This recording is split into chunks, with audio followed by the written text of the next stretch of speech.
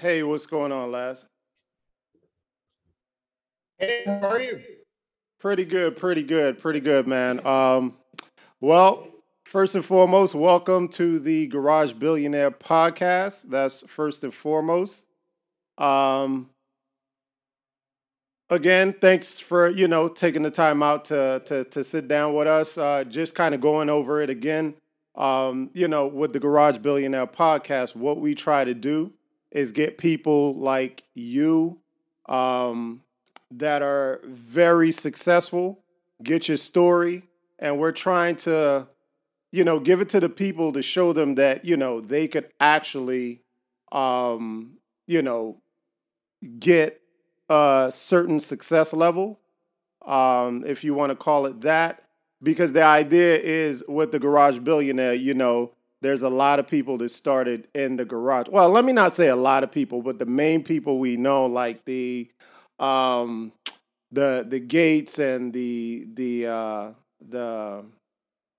Apple guy and all of those folks, and they started right in the garage. So that's basically the concept of getting started from the bottom and making it to the top. And with you, I hear your story, and it sounds like you basically came from the bottom, and now you're at the top. And we just want to talk about that today.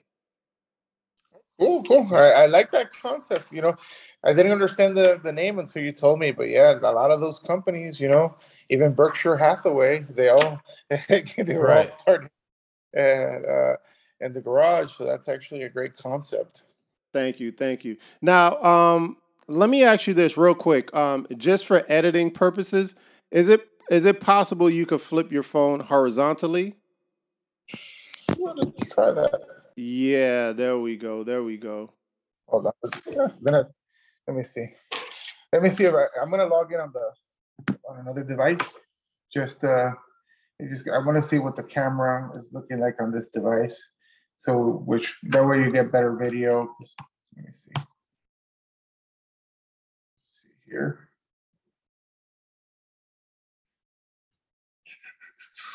Uh,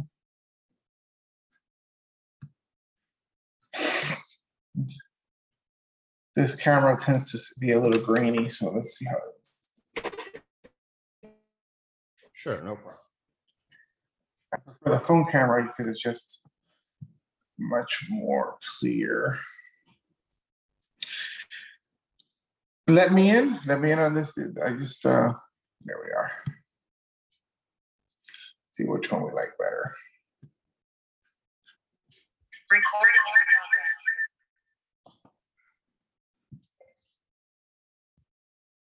in progress.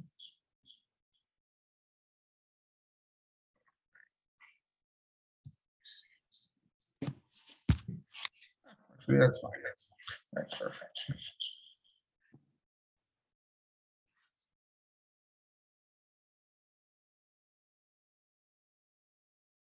Well, pretty good. We're here in Tampa.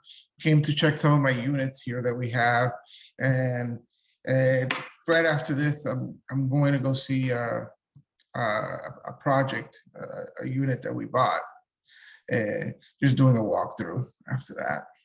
Okay, perfect, perfect, perfect. All right, well, let's get to it. Let's get started. Again, I basically broke down the concept, and as you can see, I'm in the garage, so, just trying to keep the whole idea. Now, let's talk about where you are from, Laz. Where'd you grow up? Well, I'm originally from Cuba, but I grew up in Miami. I saw that you're from Miami as well. Is that correct? Yes, yes, I'm in Miami.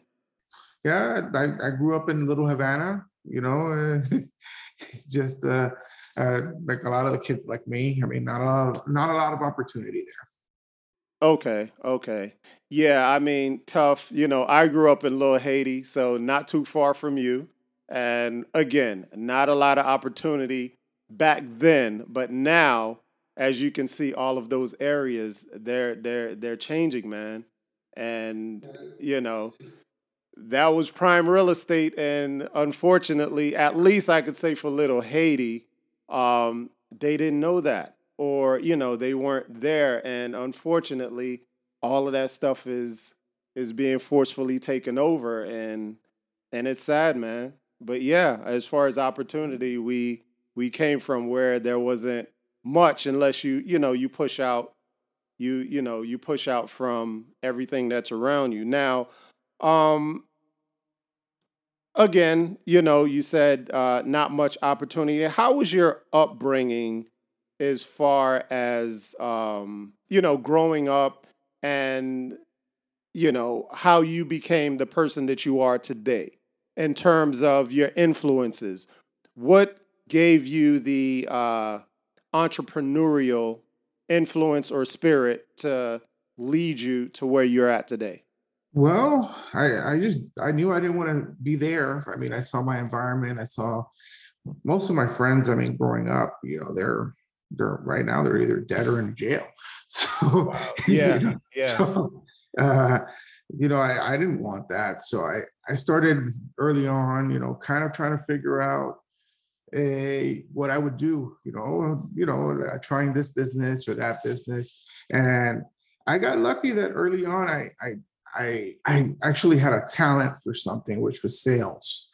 And I started working in the car business, and eventually I got recruited to work for Rolls Royce and BMW. Wow. As a young, like a really young guy in my early 20s, and obviously that coming from where I came from and getting that type of exposure that young, it changes everything. And I was lucky enough that I had, first of all, I was highly trainable. Like most people, like that's actually one of the main things that holds people back, is that they're just not trainable, or they even if they don't know anything, they think they do, and then they can never learn that new skill. When I started in sales, I was just a highly trainable person. So, and like I would like listen and absorb and follow those directions, and I became a really good salesperson and presenter.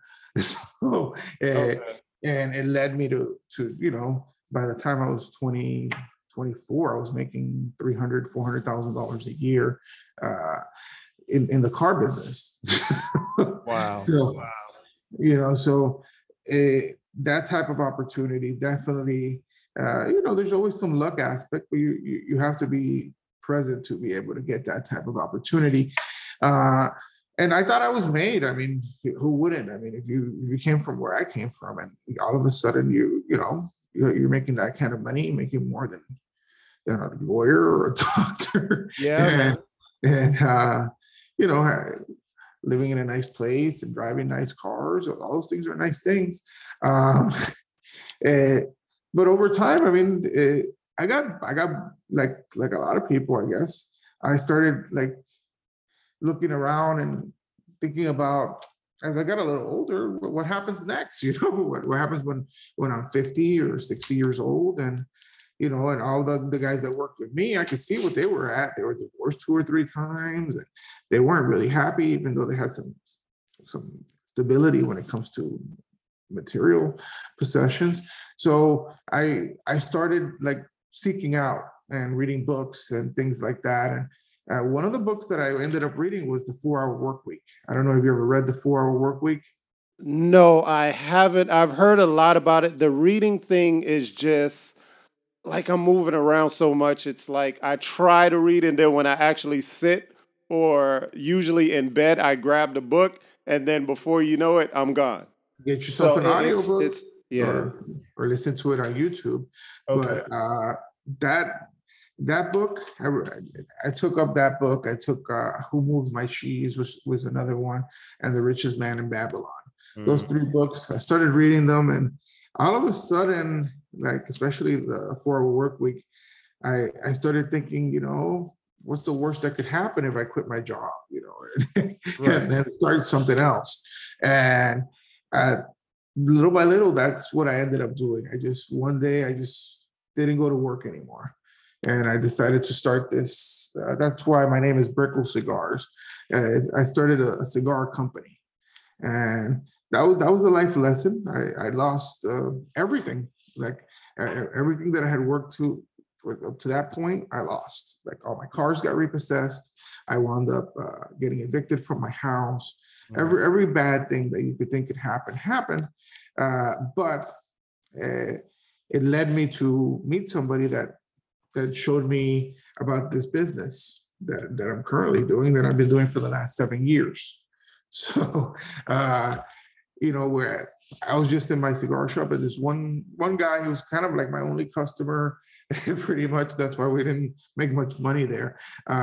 He was hanging out, and he was actually kind of relocating to Miami, and we became friends, and he realized I had my real estate license. So I told him, yeah, let's try to find something.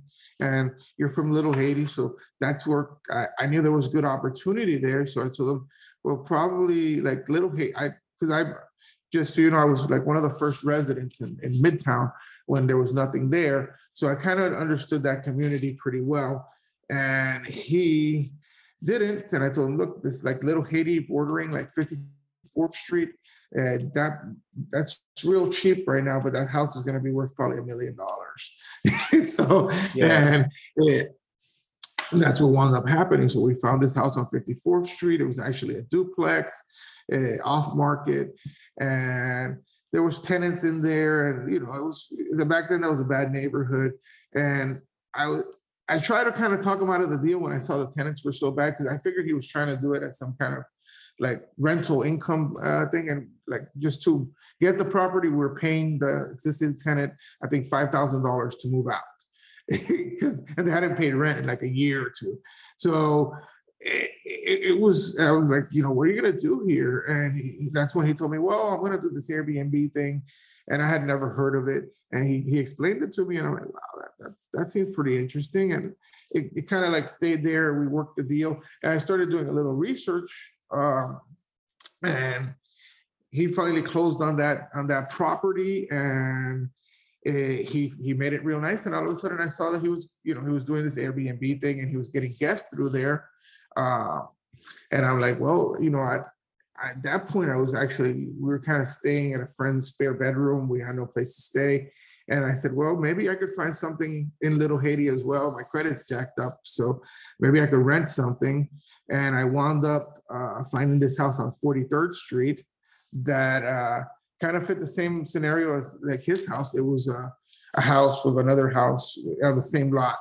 And it kind of worked out the same way. I ended up renting it and putting it on the platform, and immediately it generated enough cash flow for the house to be free, which was like a dream come true for me at that point when I was like, wow. Yeah. So you started Airbnb 7 years ago. Yeah, there was hardly anybody doing it. I remember when he told me about that, I read this article. I talk about it sometimes, and it was a guy in New York, because he was one of the very early adapters, and this one person actually controlled 80% of all the Airbnbs in New York. And he was doing kind of the same thing. Like he was like renting houses, and I didn't understand. And I was like, wow, how does this one person rent more than like one or two houses? So, and I'm like, and because he was making millions, he was on Forbes at that point, and he was making so much money that I think the New York State attorneys, like, they came after him and to stop him, because they he was making too much money for their taste. That's crazy. It's like you can't even make money legally in America without having issues. It's ridiculous. Like, how do you do that in a legal business? But yeah, 7 years ago, I couldn't even imagine. I mean, I'm familiar with Airbnb now, but I'm thinking 7 years ago, I haven't even heard about it or thought of the concept back then. But you was already on it like early, and that's the thing with early adapters. It's like you got to get on when nobody's on, and then you're on top when everybody's trying to catch up. So, wow, that's interesting. So you started in the car business, which I know is tough too. So, like, again, I was reading your story. So sounds like you started off pretty good, at least, in your early 20s. But then again, you said you lost all of it. Um, Well, imagine like that job. Just so you know, nobody quits. Everybody either dies or retires, and the reason I got my job is I think somebody had passed away. yeah. So it's a life, like the commitment the company is giving you is kind of like a lifelong commitment. Hmm. The training is really extensive, especially to learn some of those type of vehicles, and not only the vehicles but the clients. Like when somebody spends $1 million with you, Right. uh, that client is yours. So they don't want. There's no like switching between client advisors. These customers, they want to stick with the same person. Uh, because they're just older rich guys. Once they find somebody that they like, and that's one of the reasons why they wanted me, because there were a lot more Hispanic rich people that were buying cars there, and they felt more comfortable with somebody Hispanic.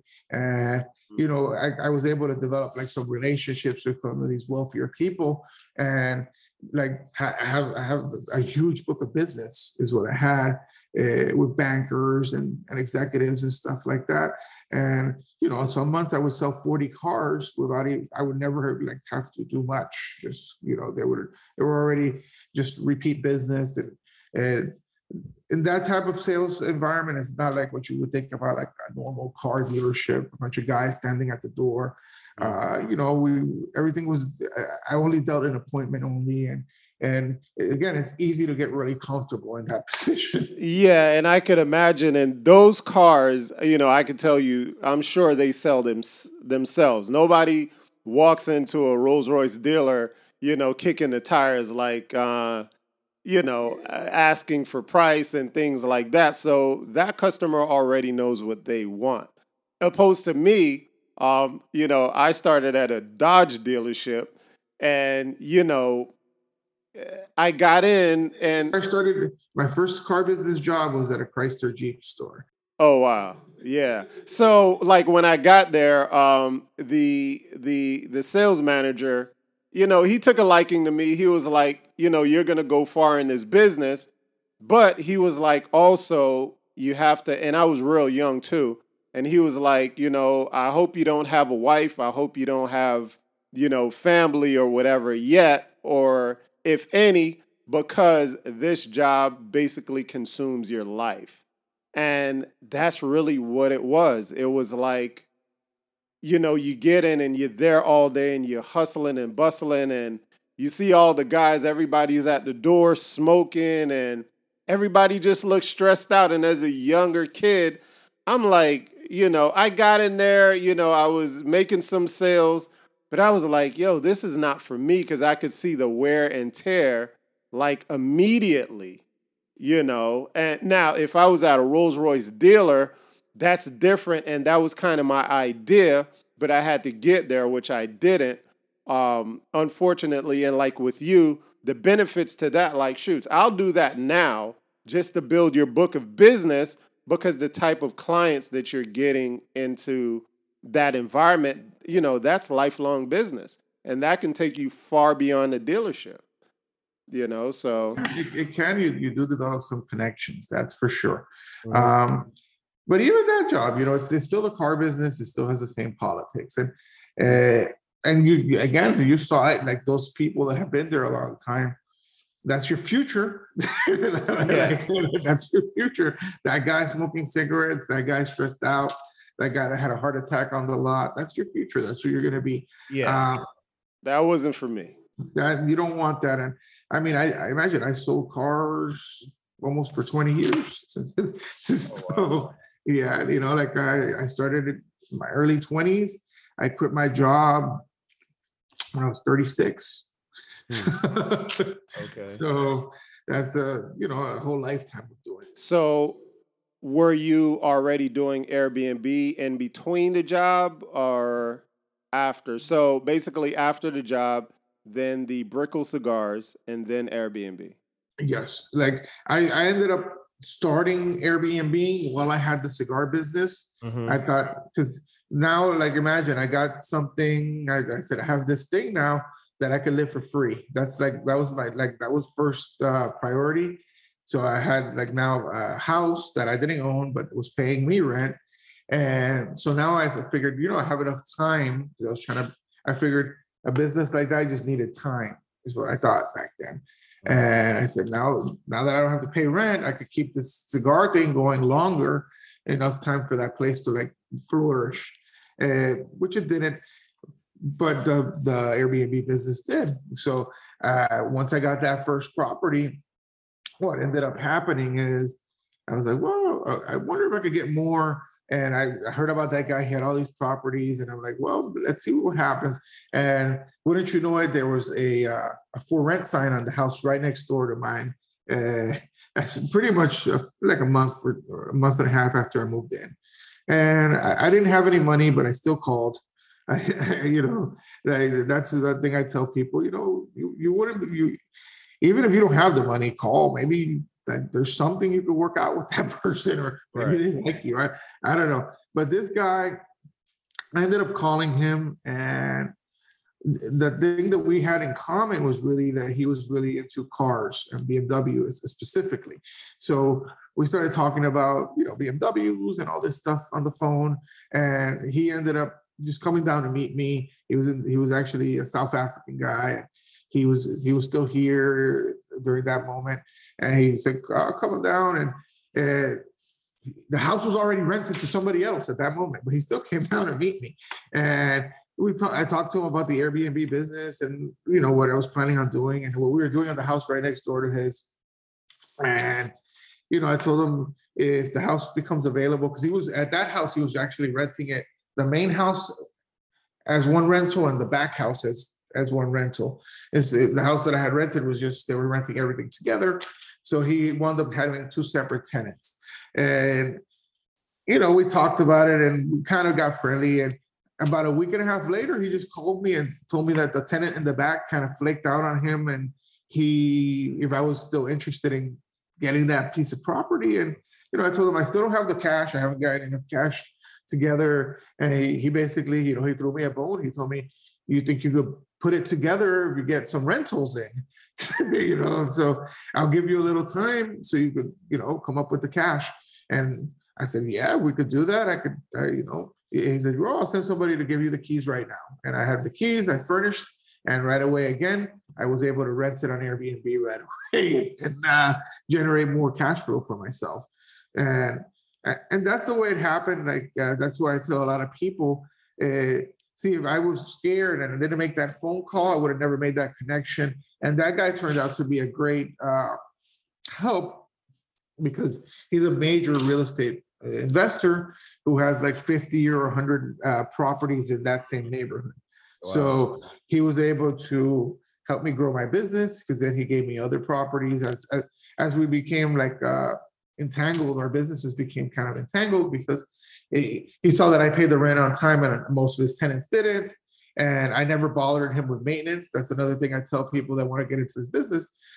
Like, if you offer the person something, it has to be worth it for them. They could rent the house to just anybody. But if you tell them, look, I'll take care of the maintenance for you.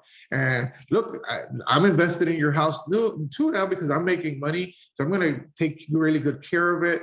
And he saw that, like, his house all of a sudden was immaculate, freshly painted all the time, nice plants and stuff. So he was like, well, this is good for my real estate portfolio because people drive by and the place looks good. And this guy never calls me for any maintenance. So I wasn't a handyman, but I learned how to fix air conditioners. I taught myself as much stuff as I could so I could be an asset to those landlords. Right. And he wound up giving me more and more property. And once I had a few properties, now I could use that portfolio as like something I could show to another landlord. Like, hey, look, I already have 5 houses in the neighborhood. Do you want to join my program where you don't have to do any maintenance on your house? Let me show you how this house looks.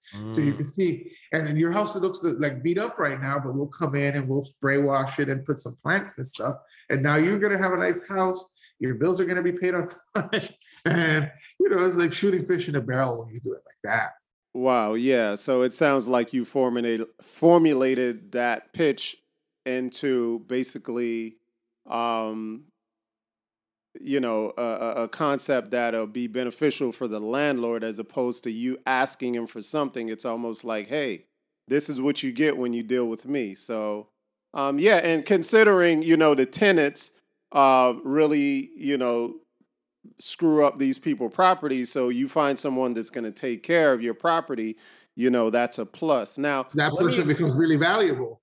yeah, definitely. Now, let me ask you this. Are you renting or buying your units? And what do you feel about buying a unit for Airbnb purposes? Well, I'm starting to buy a whole bunch of units for Airbnb purposes, Mm. and that's kind of like the next stage of what I'm teaching my students as I'm evolving myself, because I went from those little houses like that to then I use the same pitch but at a bigger scale to rent entire apartment buildings instead, and so I have several like entire apartment buildings that I rent, and that's given me some cash flow that now allows me to buy real estate. And that's a good segue for somebody. Let's say they want to start this business, they get a little cash flow that helps them now have the documentation.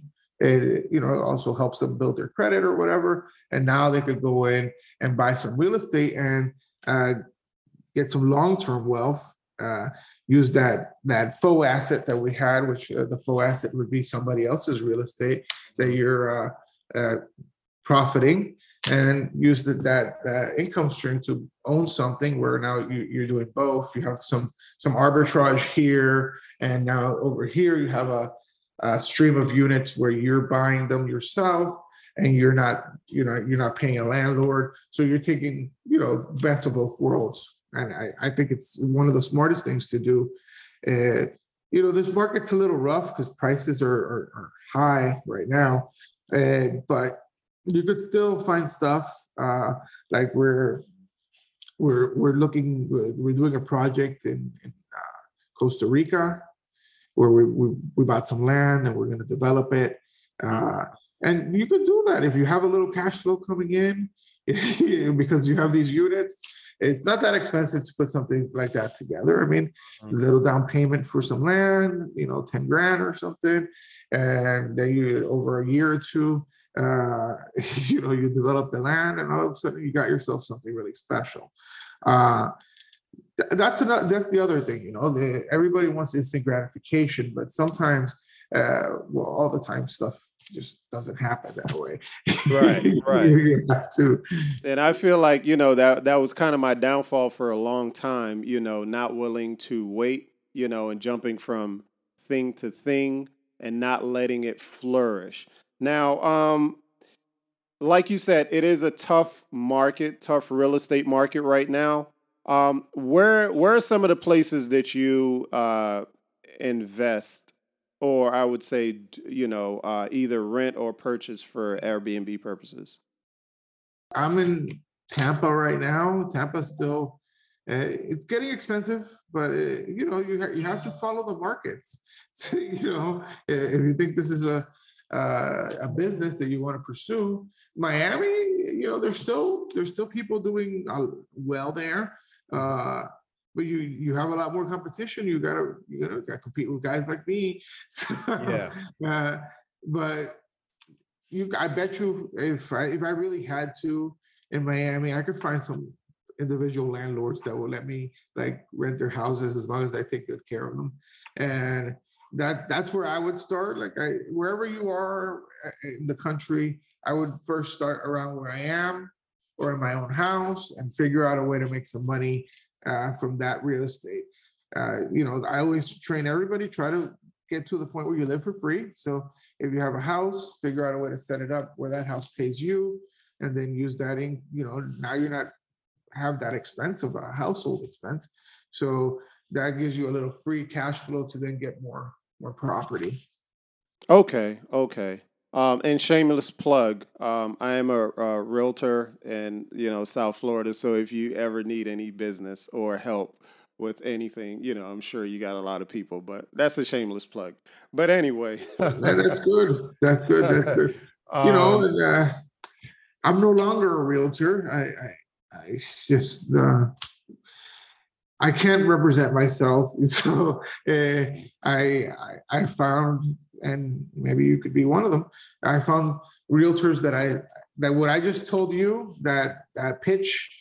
I taught them how to be deadly with that pitch against landlords, and then hey, I have a great client, and we use the portfolio against the landlord. Like now you could show what I have, the same thing I did in the beginning, but now on a bigger scale. And then you become my front man. Like that's what my realtors are. And you get to make a lot of money. You make all the phone calls for me. So, and I just pick the deal that I like. Okay, I like that deal. And talk to them. And basically, all I have to do in the end is just sign the lease. So, right. so Now, let me ask you with that pitch, is that something that's in your course? Is that what you teach in your course? And also, let's say, for instance, that proof of concept do your students have access to, that portfolio or at least something to show like, hey, I'm connected with, Laz, the biggest guy in South Florida doing this or wherever. Is that part of your program? that actually is like that's how come have you seen a lot of my mentees have grown big portfolios fairly quickly Hmm. because they're coming in, and if a landlord has a question, if they're not a strong salesperson, but they could always fall on me, and I could talk to that landlord and hey, this is my partner. He's actually I'm in Miami, but he's in Ohio, and we're looking to expand our business over there. And all of a sudden, that conversation becomes a lot easier. Mm. And it worked like that in North Carolina too, and a couple other markets where the people, they asked some questions, and the students were able to fall back on me. And a lot of them, just tell them, look, hey, yeah, this is my partner, and I am their partner. They're my mentees. Right. So, and for the most part, that's enough for them. That's why our success rate is so high, because I help and if even the people that are just doing the course without the mentorship, Hmm. they get all the information, so it's fairly easy to then present that accurately to a landlord, as long as you prepare yourself. You don't want to just show up there and you're bringing no value. Like you show up, give me your house so I can make money. That Right. who's going to give you that? Nobody. Right. but Right. but if you do Okay. some research, it makes it easy. Now let me ask you this: what's the least amount of capital you you would say is required to get into the business? That's how hungry you are, right? How much capital did I start my business with, if you really think about it? So I started my company with $1,500. Mm-hmm. Now I was hungry. Right. So I had $1,500 of my own. I borrowed another. Uh, Actually, no, that 1,500 I borrowed. I got 3 grand from the commission when I wound up selling that house, Mm-hmm. and I used that as the nest egg to start my business. The furniture, I got it all from Craigslist free. That's how I furnished my first couple of units.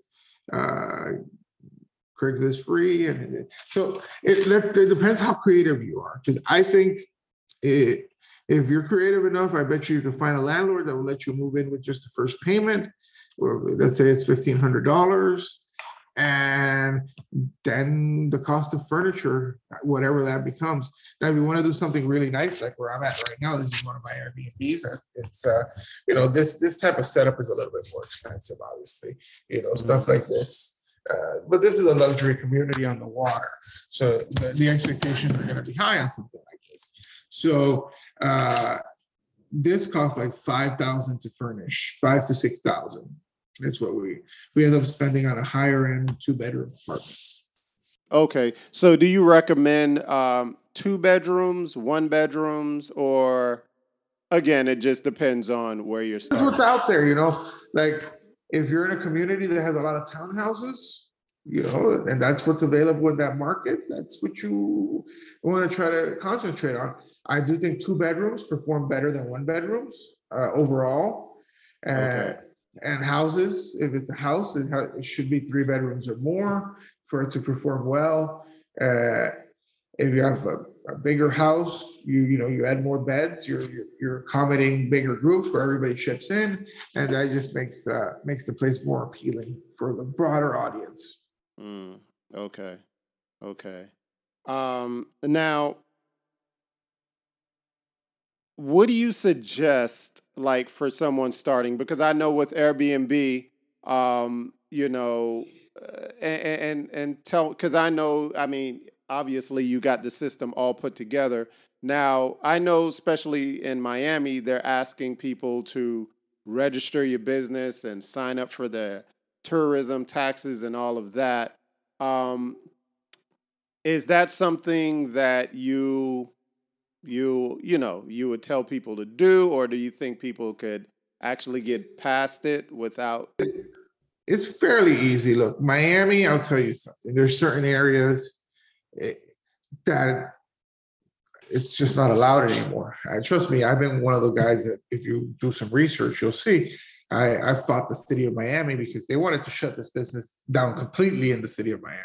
Mm-hmm. Back when I first started, like my first 6 months in, I was because Airbnb back then they were like breaking into these communities like Miami and all these, and there was pushback, and they since the host community was small, they would send like people from corporate, and we'll go to city hall and we'll do all this other stuff, and we wound up on the news and all that stuff.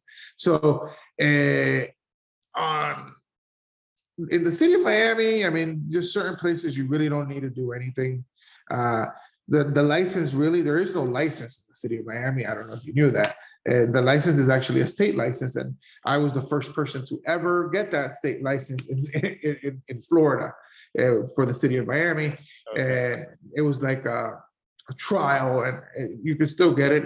It's called the transient rental license. Mm-hmm. Uh, but the city of Miami now has come up with a way to fight that because there's certain areas that it's part of Miami 21, the new agenda, where if it's not in the economic density zone, it's just not zoned. They're thinking it's commercial activity, but there's still workarounds because if you live in that house, you could still do it without it being a problem. But if you have multiple homes, then that's where it becomes a problem. In certain parts that are, if you're in the county, it's completely fine. But certain places that are in the city of Miami proper, a lot of places in Little Haiti actually are problematic right now. Okay. But if you're like on Northeast Second Avenue, it's already economic density. So it's just you have to look at the map. Okay. Yeah. Yeah. Now let me ask you this. You posted something showing like damn near 1.6 plus, I'm sure, of earnings. How many units, would you take to reach that level of earning? And believe it or not, that was one of my worst years. Wow. So because that was post-pandemic income, and that's on a 30-unit portfolio, 36 unit portfolio, 1.8, I think is what it was. Pre-pandemic, I mean, we had many 3.5, $4 million years. And now it's getting there again. So it's a great time to be in the business. Okay. Now, mindset. Let's talk about just entrepreneurship in itself. How do you feel about mindset and what it takes to be an entrepreneur? Because it is tough, obviously. Well, the mindset is actually a really important piece of this because, trust me, we've had a lot of setbacks in this business, and I couldn't Okay. be I could have given up many years ago. I could have given up. Look, when we first started this business, the city said they were going to come after anybody who was doing this business in the city of Miami. And guess what happened? Most of the hosts stopped doing it. And what it actually wound up doing is making my business better. Because because there was imagine there was little competition, and then there was really little competition. Right. So I could have quit. I could have been scared, but I was willing to like put myself out there and go to the meetings, go to City Hall, and fight for my business that I thought was going to be a viable thing where I could make money in the future, a good amount of money. That's the other thing is like being an entrepreneur is not about instant gratification. Once you're in something like this, you have to be in it for the long haul, but you also have to be able to evolve. Like my business has evolved many times, and it's evolving again now because like I'm talking to you about purchasing real estate and the benefits of that. 4 years ago, I would have told you that was madness. Don't do it. But but now I'm telling you, as my mind has changed and as my goals have changed, that buying some of that real estate is probably a really good idea, especially if you're thinking about maybe retiring at some point and with some kind of portfolio. That's probably the wisest idea. If you have like now use that income stream to start buying assets, and in 10 years you have $30 million in assets that you can liquidate and take some time off. I'm trying to get there, Laz. I'm trying to get there. But Laz, real quick, could we take a 2-minute break because this thing is ready to cut me off because it only gave me 40 minutes. I only have a few more questions for you. I sent you another link. If you could use that link so we could continue. Okay. Okay. So let me end this and we'll jump on the next one. All right. Very good. Thank you. We're back. Thank you. Thank you. Thank you so much, man. Like I said, I know you're a busy man and the people need this information, though, and I'm trying to deliver it. So I appreciate your time, man. Just a few more questions and I'll let you go. Now, going back to mindset, because, and a lot of some of these questions are things that I deal with also. Like when things are going bad, how do you mentally cope? Like just in general, how do you push through? Well, I always focus on the goal. Like you have to have something you're shooting for, like some new ambitions, something. If you don't have a why, you're never gonna make it, right? So my first goal was just to live for free. Then my second goal was to be able to make a good income, and then after a while, I wanted to grow a business, and now I want to grow a business that creates longer term wealth in the future. So if you make yourself like some kind of like roadmap of what you want to achieve, and this isn't like you can't have some like random like not non-specific goal, like how much do you want to make, like write it out. Like that's what I did. Like how did that guy make $1 million? And I thought about it, like that guy in New York, how much, like they said he was making like $1 million a year. And I did the math, and back then, like I figured it would take around 18 properties. So that was my first goal. How do I get to 18 properties? Because I said, I'll make $1 million. I know I will, because he did it. And there's very little competition. Anything I put up makes money. So let's figure it out. So your goal has to be specific. Like if you really want to make some money in a business or any business, like what do you want to do with your goals? My goal was to have this business and make some money, and it's like that other guy. So I figured out how to get 20 properties.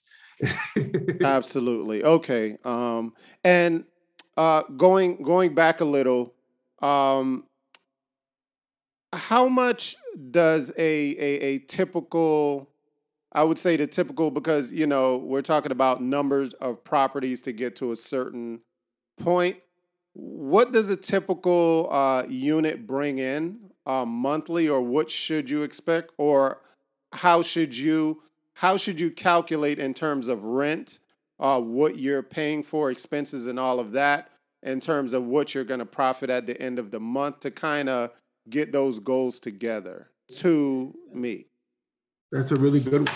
That is the question of the century, right? Okay. So ideally, you want to make at least 1.5 times the rent on those properties. But like when you like really like look back and think about it, like your bare minimum profit per door should be about $1,000 a month. Okay. Per door profit.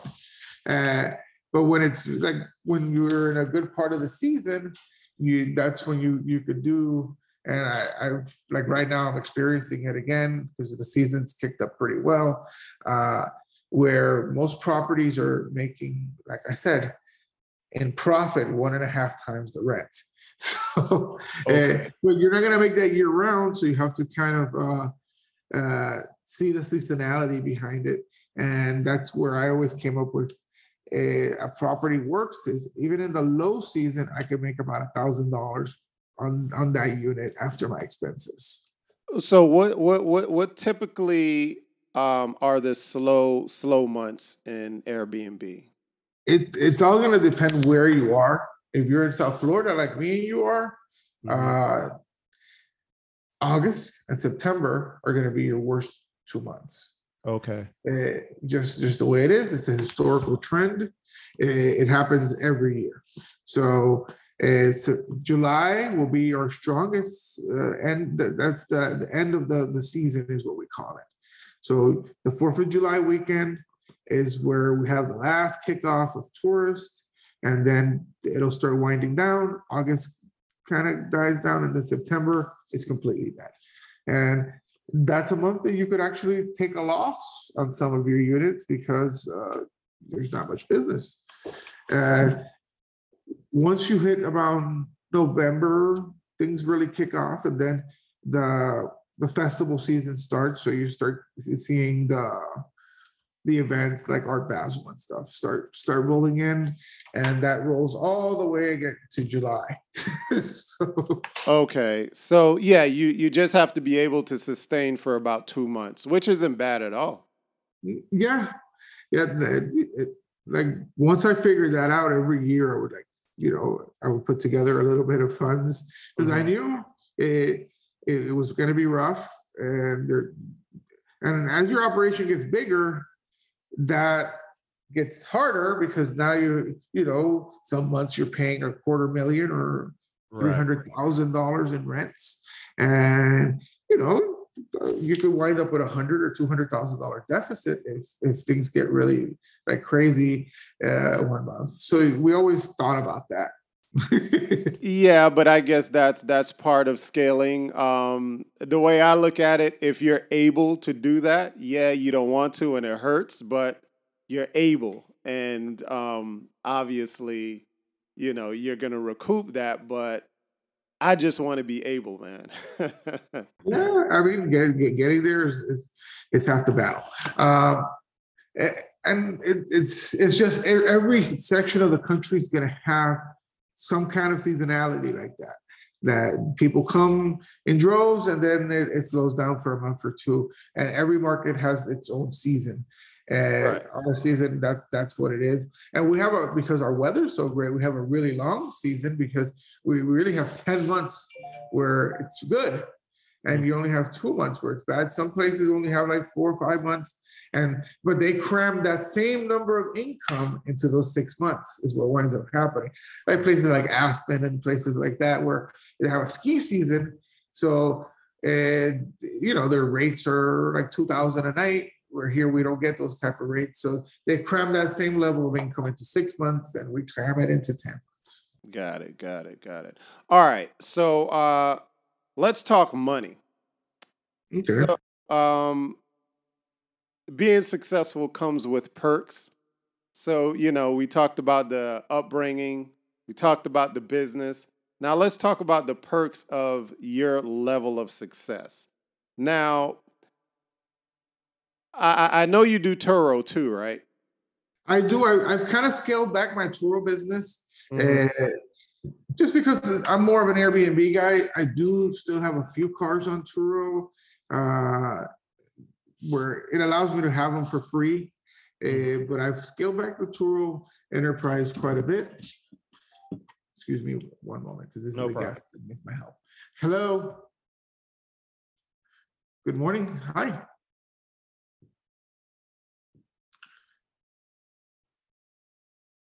You need to take it upstairs, or else it's $300 if you don't. You leave it inside the room. You leave it inside the room, sir.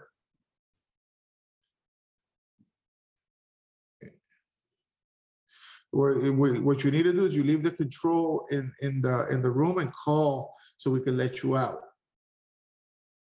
Yeah, yeah. Yes, sir. Bye. Still actively have to operate.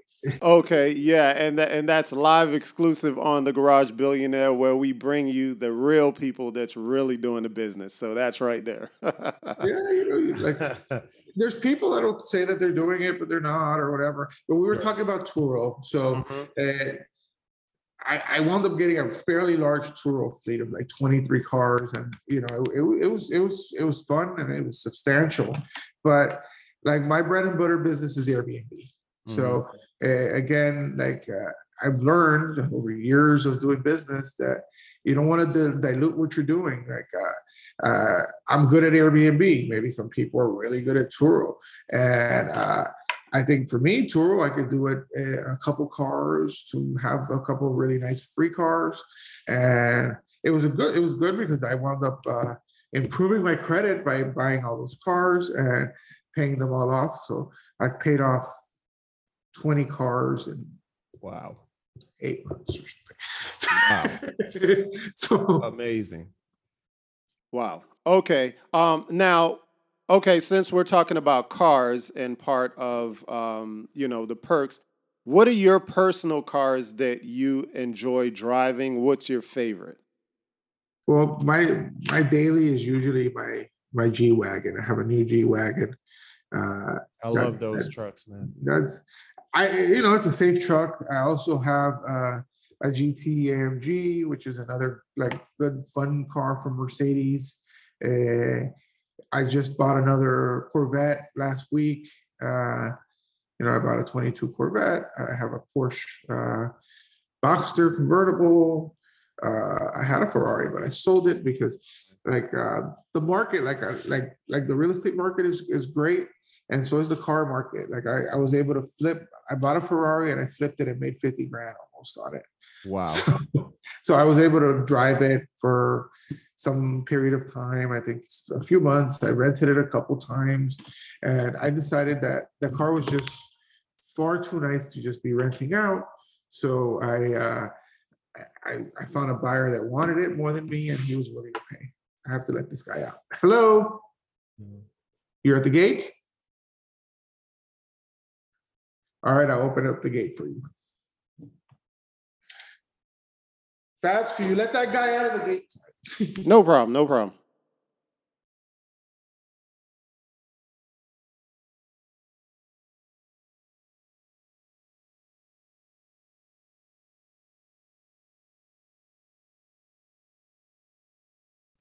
One of our checkouts. Okay.